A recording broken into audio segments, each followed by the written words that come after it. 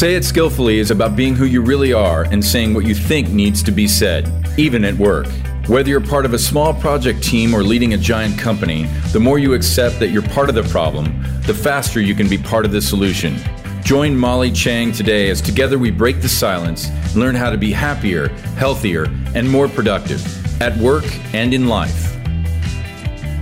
Hello, Molly here. Welcome to Say It Skillfully, helping you find the words to create shared reality in a way that's true to yourself.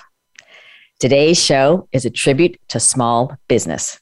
In the US, they make up over 99% of all firms, create 2/3 of new jobs, account for 43% of GDP, and ballpark employ approximately 45% of workers. Small businesses drive economic growth and are created the way most businesses are, as small startups. That said, you may be surprised that less than 1% of all startups raise venture capital. More than 3/4 of all small businesses rely exclusively on personal savings to finance.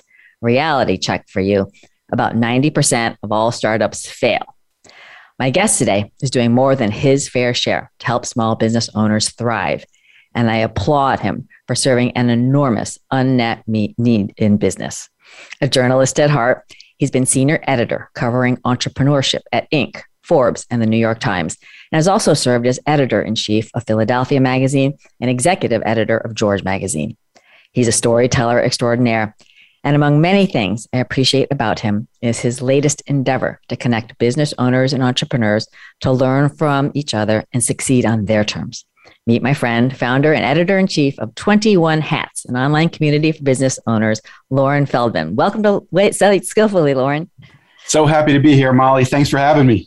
Yeah, this is a real treat for me, and I've been so wowed by how you and your tribe have really persevered in these COVID times. And it's 21 Hats has been an amazing support to business owners through this pandemic. And there's so much for listeners to learn about their own journeys in navigating really insane times.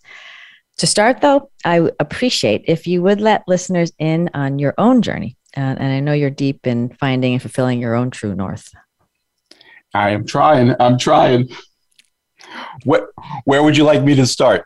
Well, I always like getting back to, earliest childhood memory or just a little bit of what it was like in the Feldman clan when you were a young tyke. I was slow to mature in a lot of ways.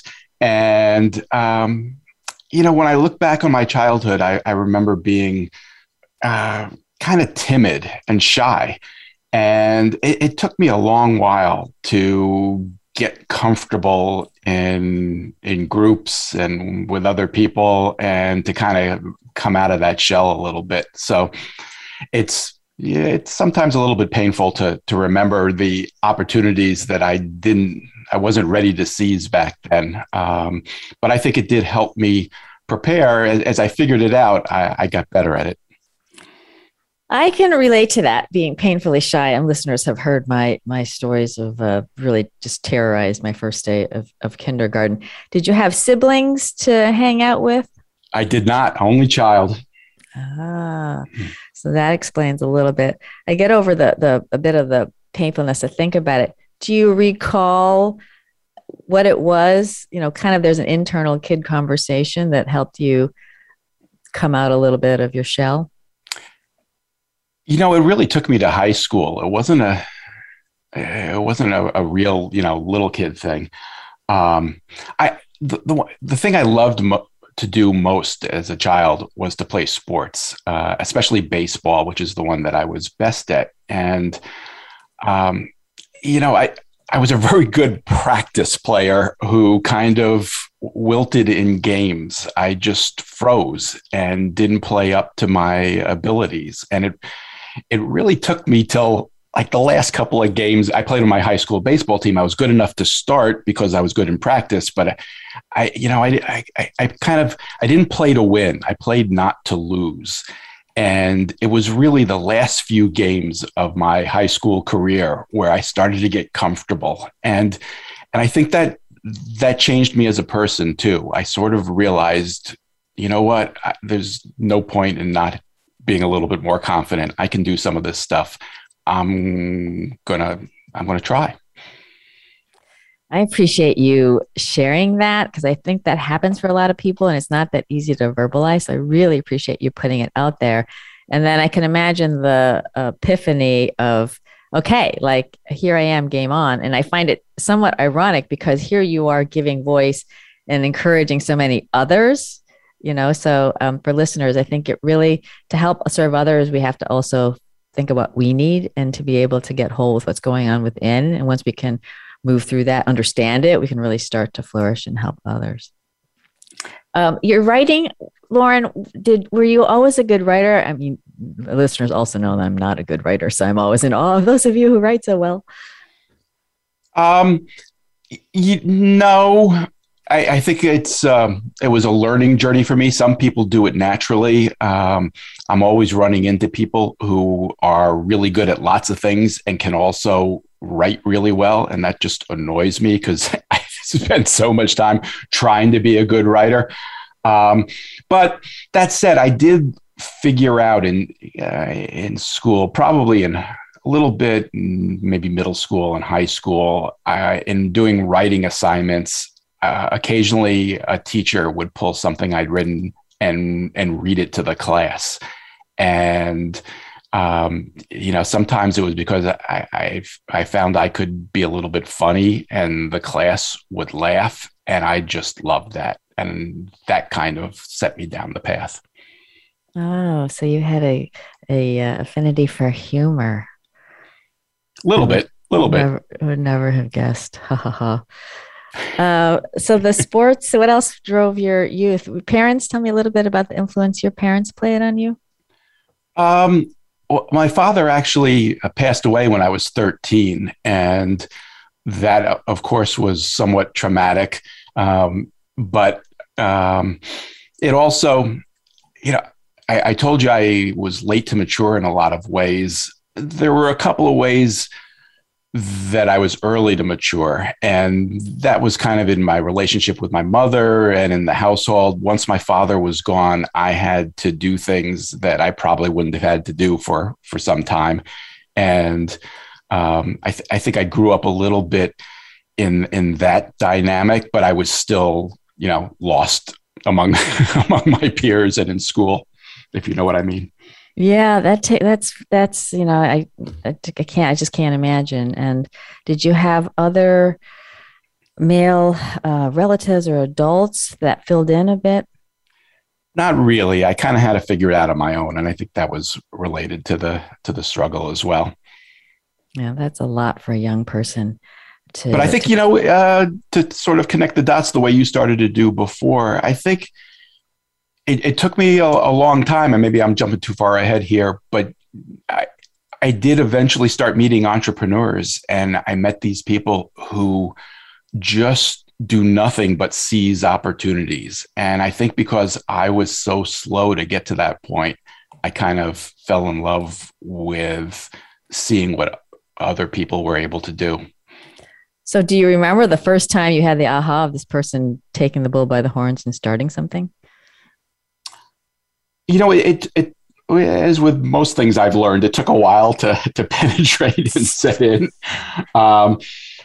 For me, I kind of had one journalism career and then discovered entrepreneurship. And that happened after a number of fits and starts and some success, some failure. I wound up at Inc. magazine about 20 years ago. And met some, really great people, especially Bo Burlingham, who was kind of the star writer at Inc. at the time. I was fortunate enough to become his editor, and it was kind of an odd thing, me editing the star writer, because I knew nothing about entrepreneurship at that point.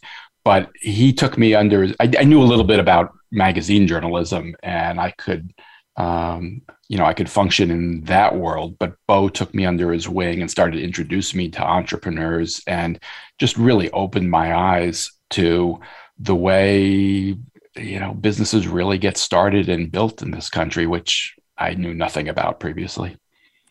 So I'm curious, before we get back to this professional career, in school, what did you study? I'm just wondering what you thought about while you were in in college?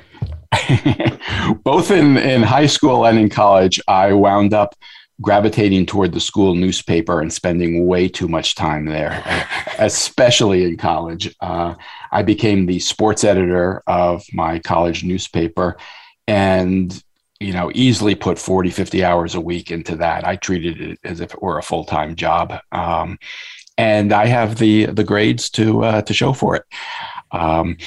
And I do look back and regret that sometimes, but I did kind of find a career that way. Yeah, well, kind of, I guess the universe was talking to you. So I have met Bo. He is a phenomenal mentor, and gosh, so lucky that he just took you under his wing. For the folks interested in writing and just the career pathing, share a little bit, like what's that industry like? And it's under a lot of change. So kind of wondering your thoughts on it. Well, for one thing, there's been so much change since I came out of college. When I got started in the 80s, we used to write on typewriters, for one thing. The internet didn't exist. And that made a huge difference in all sorts of ways. One, it's just so much easier to report a story now, to get answers to questions, to get information than it was back then. But also, obviously the competitive landscape has changed so dramatically. I mean, back then, newspapers and magazines were all about print and thought they had the world to themselves and, essentially a monopoly and could do what they want and would always succeed. And for a long time, it kind of was that way until the internet, and that just changed everything. I don't know if I had known what was coming, would I have chosen this path? I'm not sure. Maybe, but it certainly proved to be a lot more difficult than I expected it to be.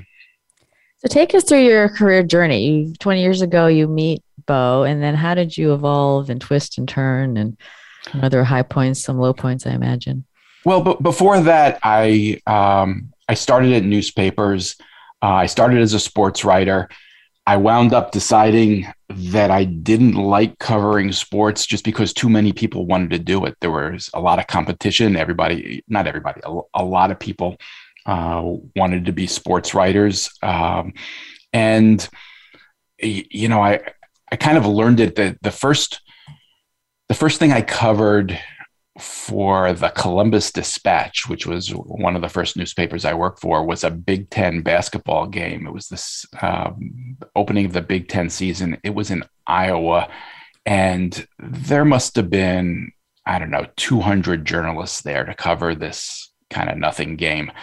And when the game was over, you couldn't go in the locker room. You couldn't interview the athletes or the coaches individually. They brought them into a room where you were with, 100 other reporters, journalists, and, maybe you got a chance to ask a question, but you probably didn't. You just had to listen to what everybody else did. And it just didn't appeal to me. And I started thinking, from that moment on that I might want to try to find a different role in journalism. And then there was an opening on the business desk not too long after that. And I switched and, I found what appealed to me about sports writing was the people stories. And I found that you could do the same thing in business. And it was kind of similar in the sense that people kept score in business as well. It was just a different kind of score. It involved success and failure, but in terms of, money and survival, not, a sports score. But underneath it all, there were people stories, and they didn't get told as often or as well. There was less competition for them. There was an assumption among, I think, both journalists and readers that a lot of business would just be boring. And I found that underneath it, there were people stories that weren't boring at all. And that really appealed to me. And really my first taste of this was I started covering fast food companies in Columbus, because Columbus, Ohio is an interesting place. It's been known as kind of Test City, USA. I'm not sure that's as true today as it was back when I was there, but it's got a kind of an independent media market. If you buy time on Columbus TV, it's really only seen in the Columbus area. And it's kind of middle America in all sorts of ways. And Procter and Gamble was right down the road in Cincinnati. And they found that if they tested products in Columbus and they succeeded, they'd probably succeed nationally. And the same thing was true with fast food chains. And Wendy's was one of the first one to come out. A lot of people in Columbus became millionaires because of Wendy's. And that kind of started this gold rush. And I got there in time to cover the gold rush a little bit. A bunch of people saw Wendy's success and said, hey, I can do that. And all these bizarre fast food chains started with the belief that if they worked in Columbus, they would work nationally. I remember there's one, somebody decided to create a combination Italian and Chinese fast food chain. It was called Prosciutti and Chins. And the idea was they had a central kitchen with sort of, if you remember, photomat booths, these little kiosks. They would set up kiosks around the town. And if you placed an order, it would be delivered from the central kitchen. It was, I don't know, it was just crazy. It did not last very long, but they were able to raise money. And in a way, it was like, I wound up thinking it was once the .com bubble burst, I looked back and thought, that fast food bubble was kind of a precursor, because I saw the same thing happen with fast food chains. Because so many people had done so well with Wendy's, anybody could raise money for almost anything fast food related in Columbus for a period of time in the 80s. And it was so much fun to cover. I don't know if that answers your question. Well, it's just, I think it's hilarious that I just said, I can't, I mean, when I think about what's going on today with food, right? We want it all natural and it's all organic or whatever. And I think listeners must be like, what? I'm like, yeah, that was a thing, like rampant rise of anything fast food, easy and not necessarily super healthy for you. And that Loren Feldman's in the middle of it. That's hilarious. So how did so you're in that Columbus world, and how do you make the career choice, or what opportunities opened up for you to move on? I had a friend who got a job at Philadelphia Magazine, which was one of the first city magazines. Most cities have something like it, but it was one of the first, especially one of the first to be a real journalistic publication, as opposed to something owned by the Chamber of Commerce or, interests that were just looking primarily to promote things about the city. They did great journalism at Philadelphia Magazine from, I think the early 60s on. And he got a job there, and they decided they were looking for a business reporter, and he put me up for it, and I got a trial and I got the job, and I discovered long form journalism. And I really fell in love with it, first as a writer. The different thing about it is, unlike with a newspaper, it gives you opportunities to really shine the light on a topic and really explore it in depth and take, sometimes ridiculous amounts of time to really understand something. And I just like that so much better than doing, the best 12-inch story I could do about whatever for a newspaper. And I felt I'd found my calling, and really loved that about being at Philadelphia Magazine. And I left there a couple of times and went back a couple of times, eventually as editor of the publication. And in many ways, that was my dream job, although it was difficult in the sense that the magazine was owned by a father and son team, a true family business. And the father was, truth to tell, a little bit old and cranky. And the son was a little bit frustrated because he wasn't in charge yet. And they would kind of pull their editor in different directions. And they could be difficult to work with. It was, my first real taste of what a family business is. But it was, like I said, it was my dream job. I loved being involved at that publication. It was at a city publication like that, you can cover anything. You can cover sports and politics and business and music and food and anything. And that's what really appealed to me. I also loved being part of a community. There was the kind of thing where you could walk down the street or go to the right restaurant and run into people who read the magazine or who appeared in the magazine. And You didn't have to necessarily pick up a phone or shoot somebody. Texting didn't exist when I was there initially, or send a text to somebody to find out what was going on. You could just walk around, and I loved that aspect of it. But the owners were difficult, and as a result, they tended to hire and fire their editors very quickly. It was a little bit like being manager of a baseball team. You knew it was only a matter of time. And I went into it knowing that, and went into it, just hell bent on doing the best job I could and having as much fun as I could, as long as it lasted. And it lasted about 2 years. Unfortunately, I would have loved for it to have gone on longer. We had a lot of success in a lot of ways. I felt like I was doing a really good job, but actually, I could have used your help then. There were things I didn't know how to say skillfully. I was still maturing as an employee, as an editor, as a human. And, sometimes I think I thought it was enough just to be right.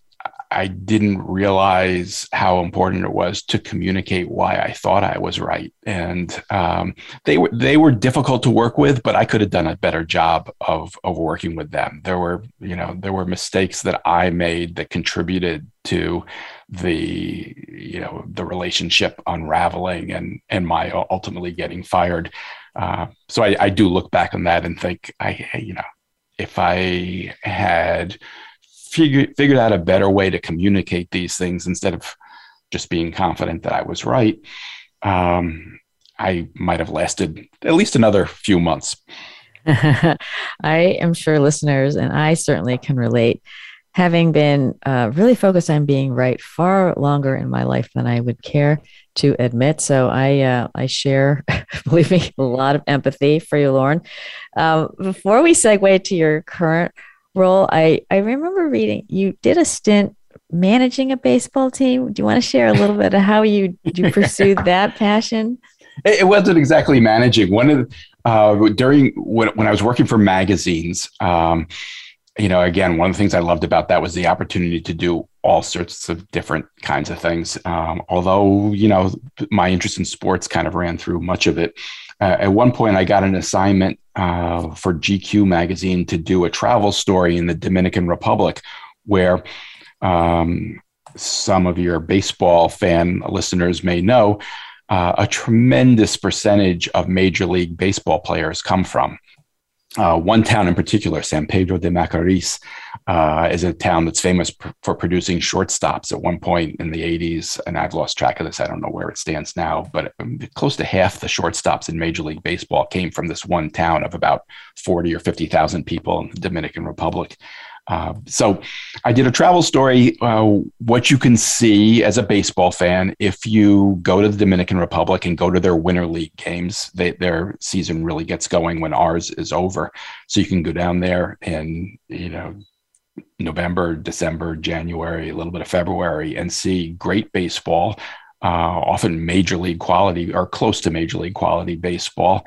And you can also say at a fabulous resort, which I got to do on GQ's dime, Casa de Campo is a world famous resort. So I wrote about that experience and made a great friend. There was a scout working for the Texas Rangers who was trying out Dominicans, looking for players to sign and ultimately send to play in the Texas Rangers minor league system and hopefully ultimately on the major league team.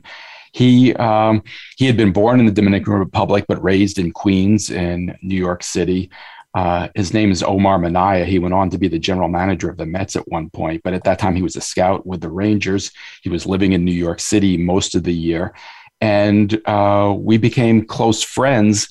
And a couple of years later, my wife and I were looking to move from New York City to Philadelphia and take a little bit of a break from our career. We were looking for an adventure. We thought we might travel around Europe or something. And he said, come work for me, work at my training camp in San Pedro.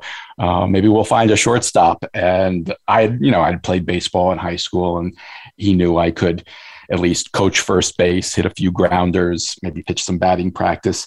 But my wife was actually valuable. She speaks Spanish very well. And he needed someone to teach English to these 17 or 18-year-old kids, many of whom didn't even really have a high school education, who were about to get sent to play baseball in towns all over the south of this country. And they needed to be able to walk into a fast food restaurant and order something, or go into a Target and handle themselves. So we spent 4 months, 1 year down there, me pretending to be helpful and my wife actually being helpful, teaching a very important skill to kids who desperately needed it. Wow. That is so amazing. What a great chapter in you and your wife's journey in life. We loved every minute of it. It was a great experience. We kept in touch with a lot of those people for a long time. There were, people don't realize, a lot of people are aware of the Dominicans who make it in the major leagues, but for everyone who makes it, there are 100 or so who don't make it. And it's a really heartbreaking thing. And there's just incredible pressure on them, because they probably have nothing to go back to if they don't make it. And I mean, a lot of kids who get sent to the minor leagues for the first time come up to this country, and at the end of their season, they face a choice. Do I go back to the Dominican Republic and try to continue my career? Or am I not going to make it? Am I going to be one of the 99 who don't make it? In which case, I should just stay here illegally and see what I can do, because there's nothing for me if I go back. And, there are players who might otherwise have actually made it, who give up on themselves and decide, because if they stay here and they don't have a visa, they can't continue to play. They've got to do something else, get some kind of job or something. It's just a heartbreaking thing. And we wound up, we made a lot of friends with these kids that we worked with down there. And some of them ended up moving in with us for periods of time up here, as we tried to help them figure out what they could do. It was an amazing experience in a lot of ways. Wow. Could you synthesize one or two things that you think really that you learned or that helped you be a better you as a result of that experience? Probably not well, but part of it is, it's obviously it's getting out of the bubble that we tend to live in as Americans, and see what it's like in the rest of the world. So understanding the true dynamic of what it meant for these kids, if they have baseball talent, they get signed at a very early age. They're supposed to be, I forget now, I may get this wrong, 17 or 18, but they often get signed earlier down there. At least back then, scouts knew how to fake a birth certificate. And they wanted to lock up talent. If they saw talent, they would sign it. That they were paying them very little money, so there was very little risk for the major league team to sign them. Understanding that world, the pressures they lived in under, it just gave you an entirely different appreciation for what we have here. Yeah, I get it. I love it. Okay, so back on the writing career, I guess, I love what you're doing with 21 Hats. So perhaps take us to what you saw in the universe, tell listeners a bit about it. And then, I know it's been a crazy 18 months, and you've created this kind of reality radio show, I guess I would say, that's got your listeners kind of gripped by the stories of your entrepreneurs. Well, thank you for asking. The background is that I did, as you said, spend time at Inc. and then the New York Times and then at Forbes, basically trying to do the same thing, trying to cover the same territory, the world of entrepreneurship and business ownership, and what it really takes to build a business. But each of those publications had different hopes and dreams and missions, and I learned something different at each one. At each one, I had the experience to, work with really smart people and learn from them. I told you about Bo at Inc., which was my real start in this area. But at each one, I felt also kind of limited. Each one had its practices in place, and I felt there was an opportunity to do more. And at each stop, I would build on what I was hoping to do a little bit, but never quite got to where I thought we could go. And I always pitched my ideas, and they were often very well received, except they were not high on the priority list because they didn't completely match the mission of the publication. The New York Times obviously is a big general interest publication. I was competing with things like a cooking app, which obviously everybody eats. Not everybody owns a business. So the very smart people I was working with who were saying not yet to my ideas, they were smart people. They knew what they were doing, and what they were doing was right for their publication. But I still felt there was an opportunity there. And ultimately, after learning a lot and trying a lot of different things at each of those publications, I left Forbes in September of 2018 to try to start my own thing and bring together all the things that I had learned at each of those publications and create what I hoped would or will be the definitive community for business owners, especially a particular slice, a big slice of business owners that I think tends to get overlooked. It's business owners who don't take venture capital, who aren't necessarily trying to change the world, who through the fault of people like me at big media companies, don't get paid quite enough attention. I worked with a lot of really smart business journalists who didn't understand why I was so interested in this particular part of the market. To them, all they heard was small business and really just the word small. They understood that it was important in the aggregate. They didn't understand why I found that an interesting space to cover. Who cares about any one little small business? What difference does it make? Look at what Uber is doing. Look at what WeWork is doing. Look at these huge companies that are changing the world. That is what our readers want to read about. And that's what's going to advance our careers as journalists. So that's where we're going to focus. And I felt differently. I felt as though they didn't fully appreciate that those businesses were getting started with other people's money. They thought people on Wall Street took risks or people in Silicon Valley took risks, but they do, but primarily with other people's money. A business owner who starts a business without that kind of backing is risking their own money, often their own house. And I found that a lot more compelling. So that's what I tried to focus on when I left Forbes. I partnered with somebody initially who was looking to do something similar because he had a number of businesses that served entrepreneurs.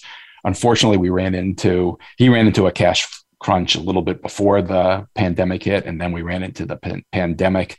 And ultimately, he said to me, I thought I was going to be able to put money into this. I can't. I've got to focus on my core businesses. But he was great about it. He gave me ownership of the things we had built, and some severance, which gave me a runway to try to make a go of it myself, which is what I'm doing now and what I've been doing since October. So as you said, one of the first things we started with is a podcast called the 21 Hats Podcast, in which I've been tracking the journeys of initially 6, now 7, 8 businesses through the crisis. We started just before the pandemic hit, obviously not knowing that it was coming.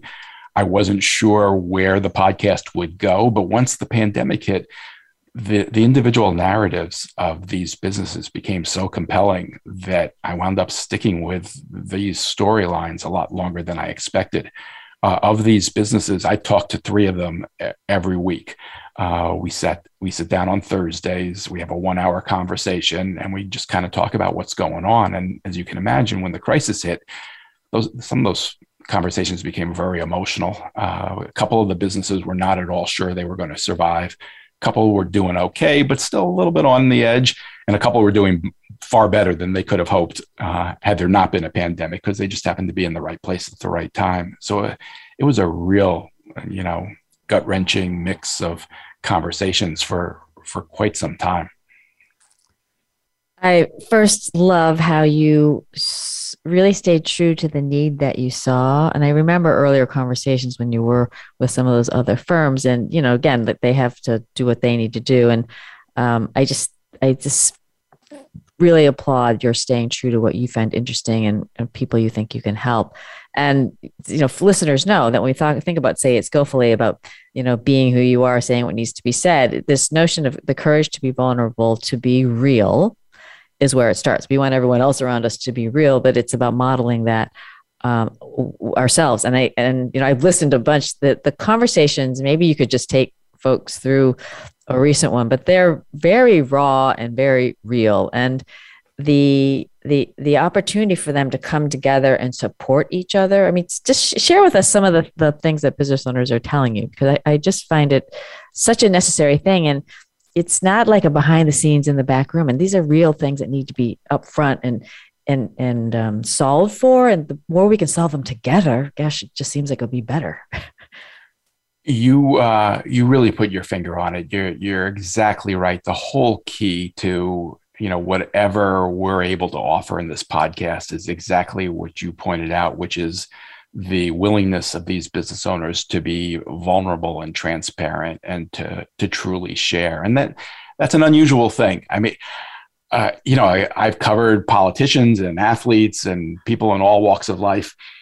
There are a few people who are as willing to share their mistakes as entrepreneurs. I think there's a greater sense that, we all make mistakes. And if I can save somebody from going down this rabbit hole, I'm going to do it. I'm going to tell people what didn't work for me, and maybe it'll help them out.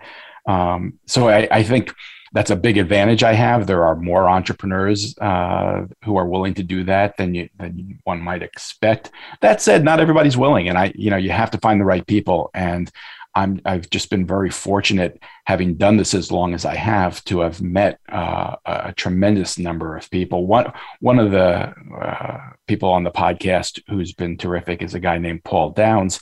He has a business outside of Philadelphia that makes custom conference tables. He sells them to law firms and to investment banking firms, but also to other small businesses, business owners who want to make a statement with a really nice, well-built wood table.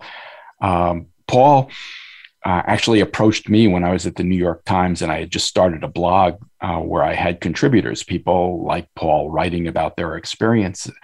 And he approached me with an email that said, I've been reading the blog. It's pretty good. You're missing one thing. You should have somebody write about what it's like to be running a business that's failing. And obviously that got my attention. That's not the typical PR release you get as a journalist, I could assure you. But this did happen in 2009. So there was a lot of failure going on. It was a tough time in the economy. And, that's why Paul was in trouble. And he felt he was headed toward bankruptcy, and he was offering to me to write about that experience as the business continued to collapse, and ultimately, what it was like to go through bankruptcy. And he thought that would be of value to other business owners. So I mentioned that just because it just establishes his mindset. Happily for all of us, he managed to turn the business around, and he actually thinks that writing for the blog for the New York Times contributed to that. He wound up getting a big book contract and wrote about the experience, wrote a terrific book about it. He started approaching his decisions differently. I think he started being more deliberate. He started thinking, I might have to explain why I did this in the New York Times. So I'm going to give it a little bit more thought. Maybe I'll sleep on it tonight and then I'll do it tomorrow. And he in part because of that, and in part because he had a great product. He makes beautiful tables. He wound up surviving and ultimately thriving. And because he thought it was going away, he was willing to share everything, but he kept doing that. And when he made a profit, he told us what the profit was. He told us what he took out of the business to the penny, either as salary or as an owner's draw. He just shared everything. He told us about firing an employee who'd been there for 20 years or something like that, a longtime employee who had been really helpful at points, but had become, kind of toxic at the company for a variety of reasons. It's the kind of thing most business owners aren't going to share that. Paul figured others can learn from this experience. I'm going to write about how I handled this. And by the way, he made some big mistakes. As I recall, the biggest one was he he didn't really prepare the employee. The employee didn't see it coming. And that's kind of the first rule of firing. Someone should know if they really need to be fired, they should know that before it happens. They should get fair warning. And Paul, in retrospect, realized he hadn't completely done that. And he was willing to share that. And to answer your question, I mean, that's the kind of conversation that we have on the podcast. Owners talk about what's working and what's not working. In all kinds of ways. We have a woman named Dana White, who has a chain of hair salons based in Detroit. She acknowledged to us, I think probably as early as March of 2020, that she wasn't at all sure she was going to survive. I mean, she knew at this point, I think she knew she was headed into a lockdown. We didn't know the PPP money was coming.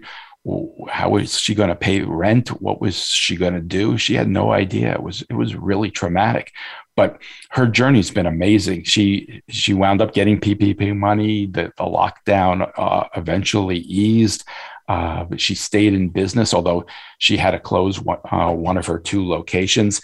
But then she won a $200,000 prize at a Detroit demo day, which helped sustain her and pointed her in a different direction. She wound up making the decision to sell franchises. She's now in the process of preparing to do that. And of course, we've talked about all of this along the way.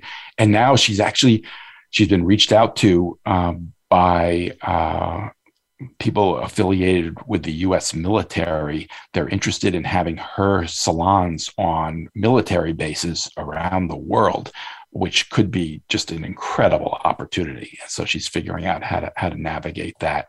It's again, sometimes you hear these stories, but it's usually in retrospect. It's after somebody has hit it big and they remember back to the way it was 10 years ago or something when they were trying to figure it out. And sometimes they'll share minor ups and downs, but it's not like living it in the moment and talking about, what am I going to do later today when I have to make this decision? And that's what we try to do on the podcast.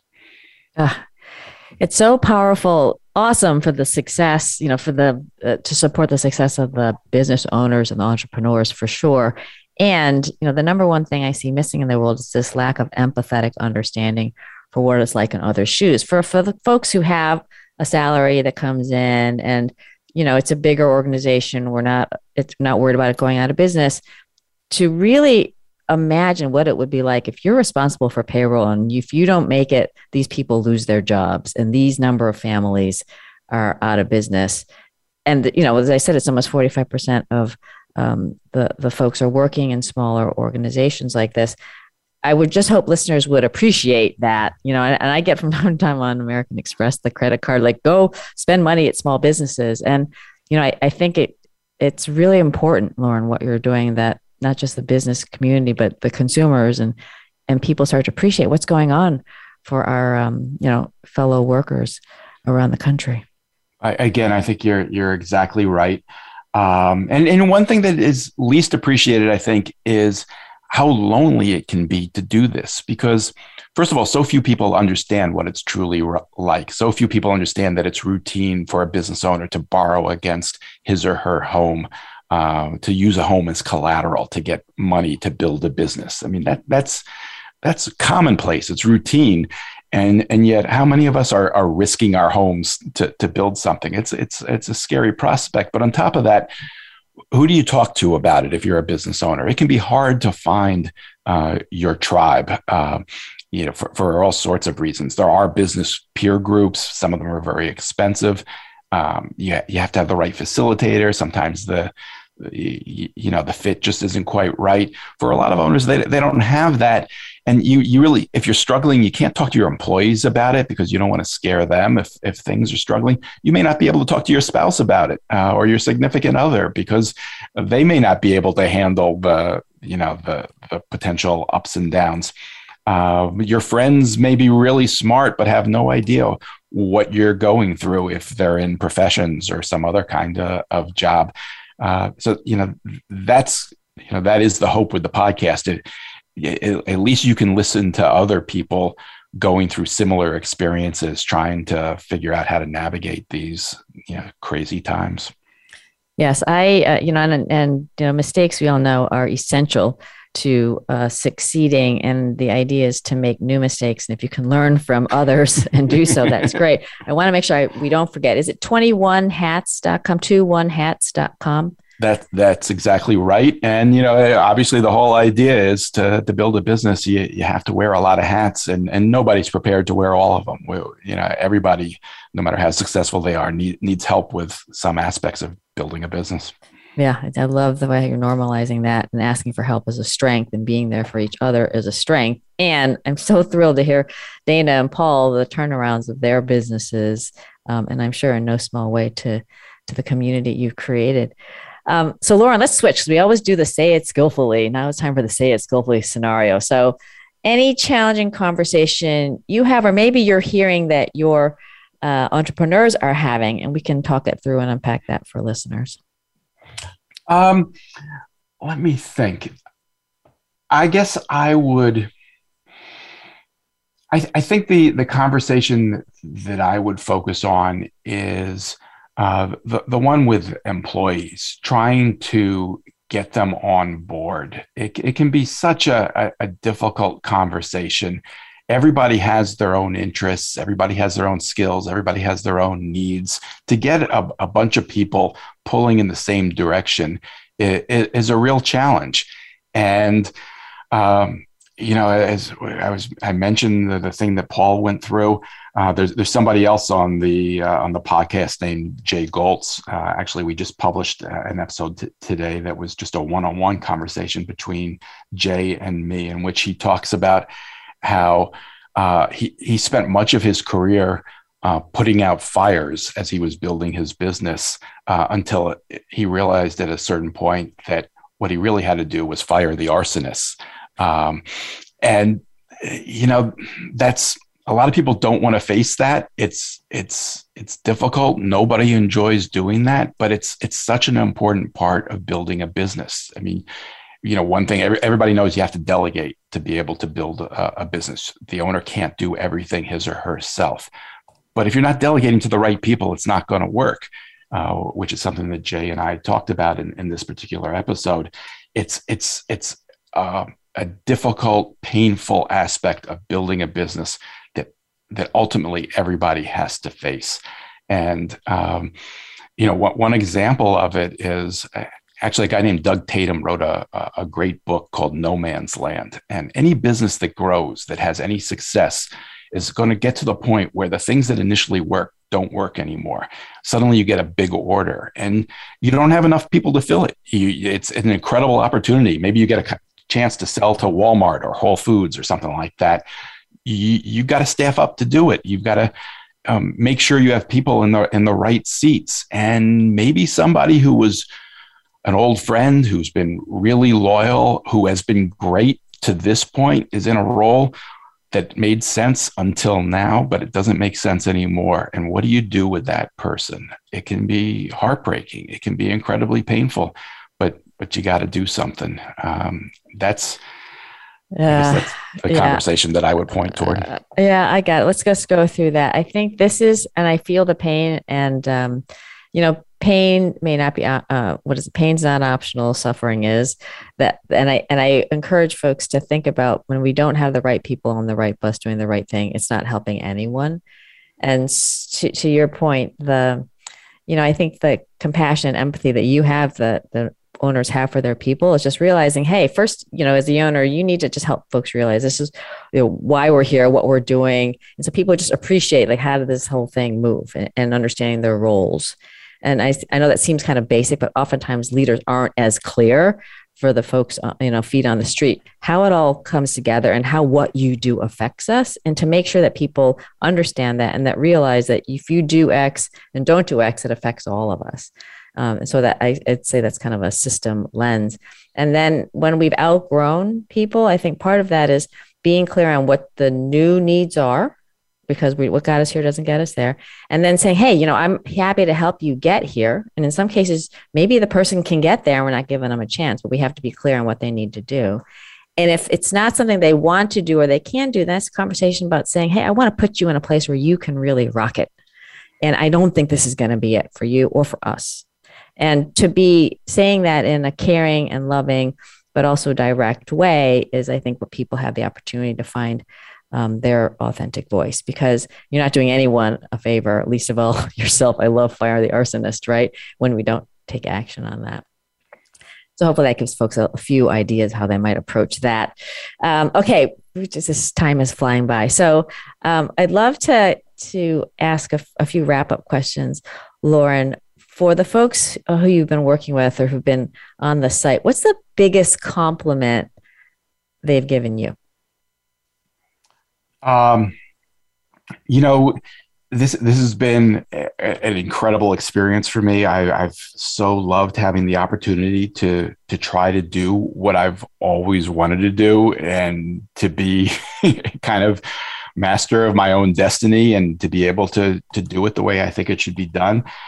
I have a lot of work to do. There are a lot of things I haven't figured out, but what keeps me going is that I do get a lot of unsolicited emails from people thanking me for providing this community, both for the podcast and especially for also the daily email newsletter, the 21 Hats Morning Report that we publish, which tries to aggregate all the most important news of the day for business owners in one place. And it just, like through periods like when nobody was sure whether they were going to be able to get their PPP loan, and are they at the right bank? Should they switch to another bank? We had just a wealth of information along those lines, helping people figure it out. So from time to time, I get an email from somebody who says something along the lines of, thank you for your podcast. It's been a lifeline during this difficult period. I don't know if I would have made it through without hearing how others were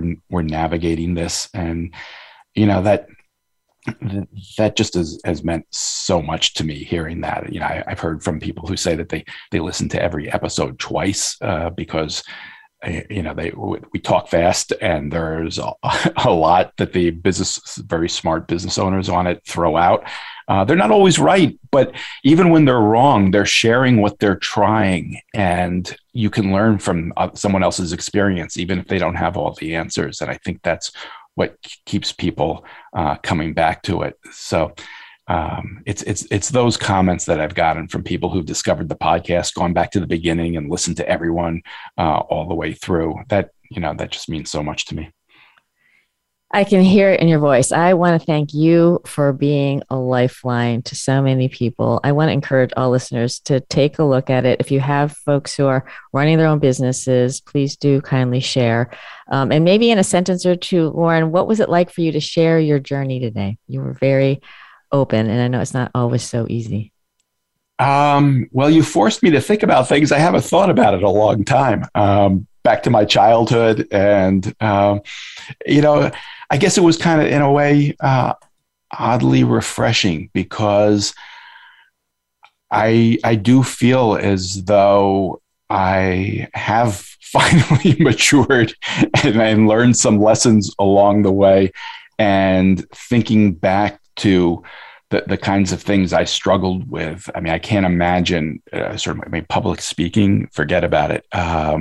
So to be here talking to you, not as skillfully as you, of course, but doing my best, you've reminded me that, I have made some progress along the way, and I appreciate that. It's fantastic to see your own growth, for you to be able to articulate that and modeling that for the listeners around the world. I appreciate you, Loren. Thank you for being part of the solution. You know how to reach me, and you take good care. Thank you. So inspired. My thought for the week: failure is the key to success. And that's a wrap. Thank you for tuning in. Please be part of the solution and kindly share this show. Amplify Loren's voice. Reflect on your top takeaways. And know I'm cheering for you to be who you are and say what needs to be said, so that you and those around you have a shared reality, essential to make the best decisions, execute with speed, and achieve outstanding outcomes at work and in life. Homelessness is a problem that's more costly to ignore than solve. The U.S. spends $12 billion a year responding. But resources alone aren't enough. I'd like you to know there are cities and counties proving what does work. Partnering with Community Solutions, a nonprofit I'm on the board of, more than 80 communities around the country are succeeding in ending homelessness, beginning with chronic and veteran homelessness. They convene local leaders around data and are changing how they work and spend their resources, so homelessness becomes rare. More than half have already reduced the number of people experiencing chronic and veteran homelessness, with commitment to get to zero. What can you do? Visit www.built40.org and see whether your community is engaged. Contact your mayor and ask, do you know the number of people experiencing homelessness in real time? Do you know every homeless person by name? What are you doing to drive measurable reductions in homelessness? Please challenge the fiction that says homelessness is an intractable problem.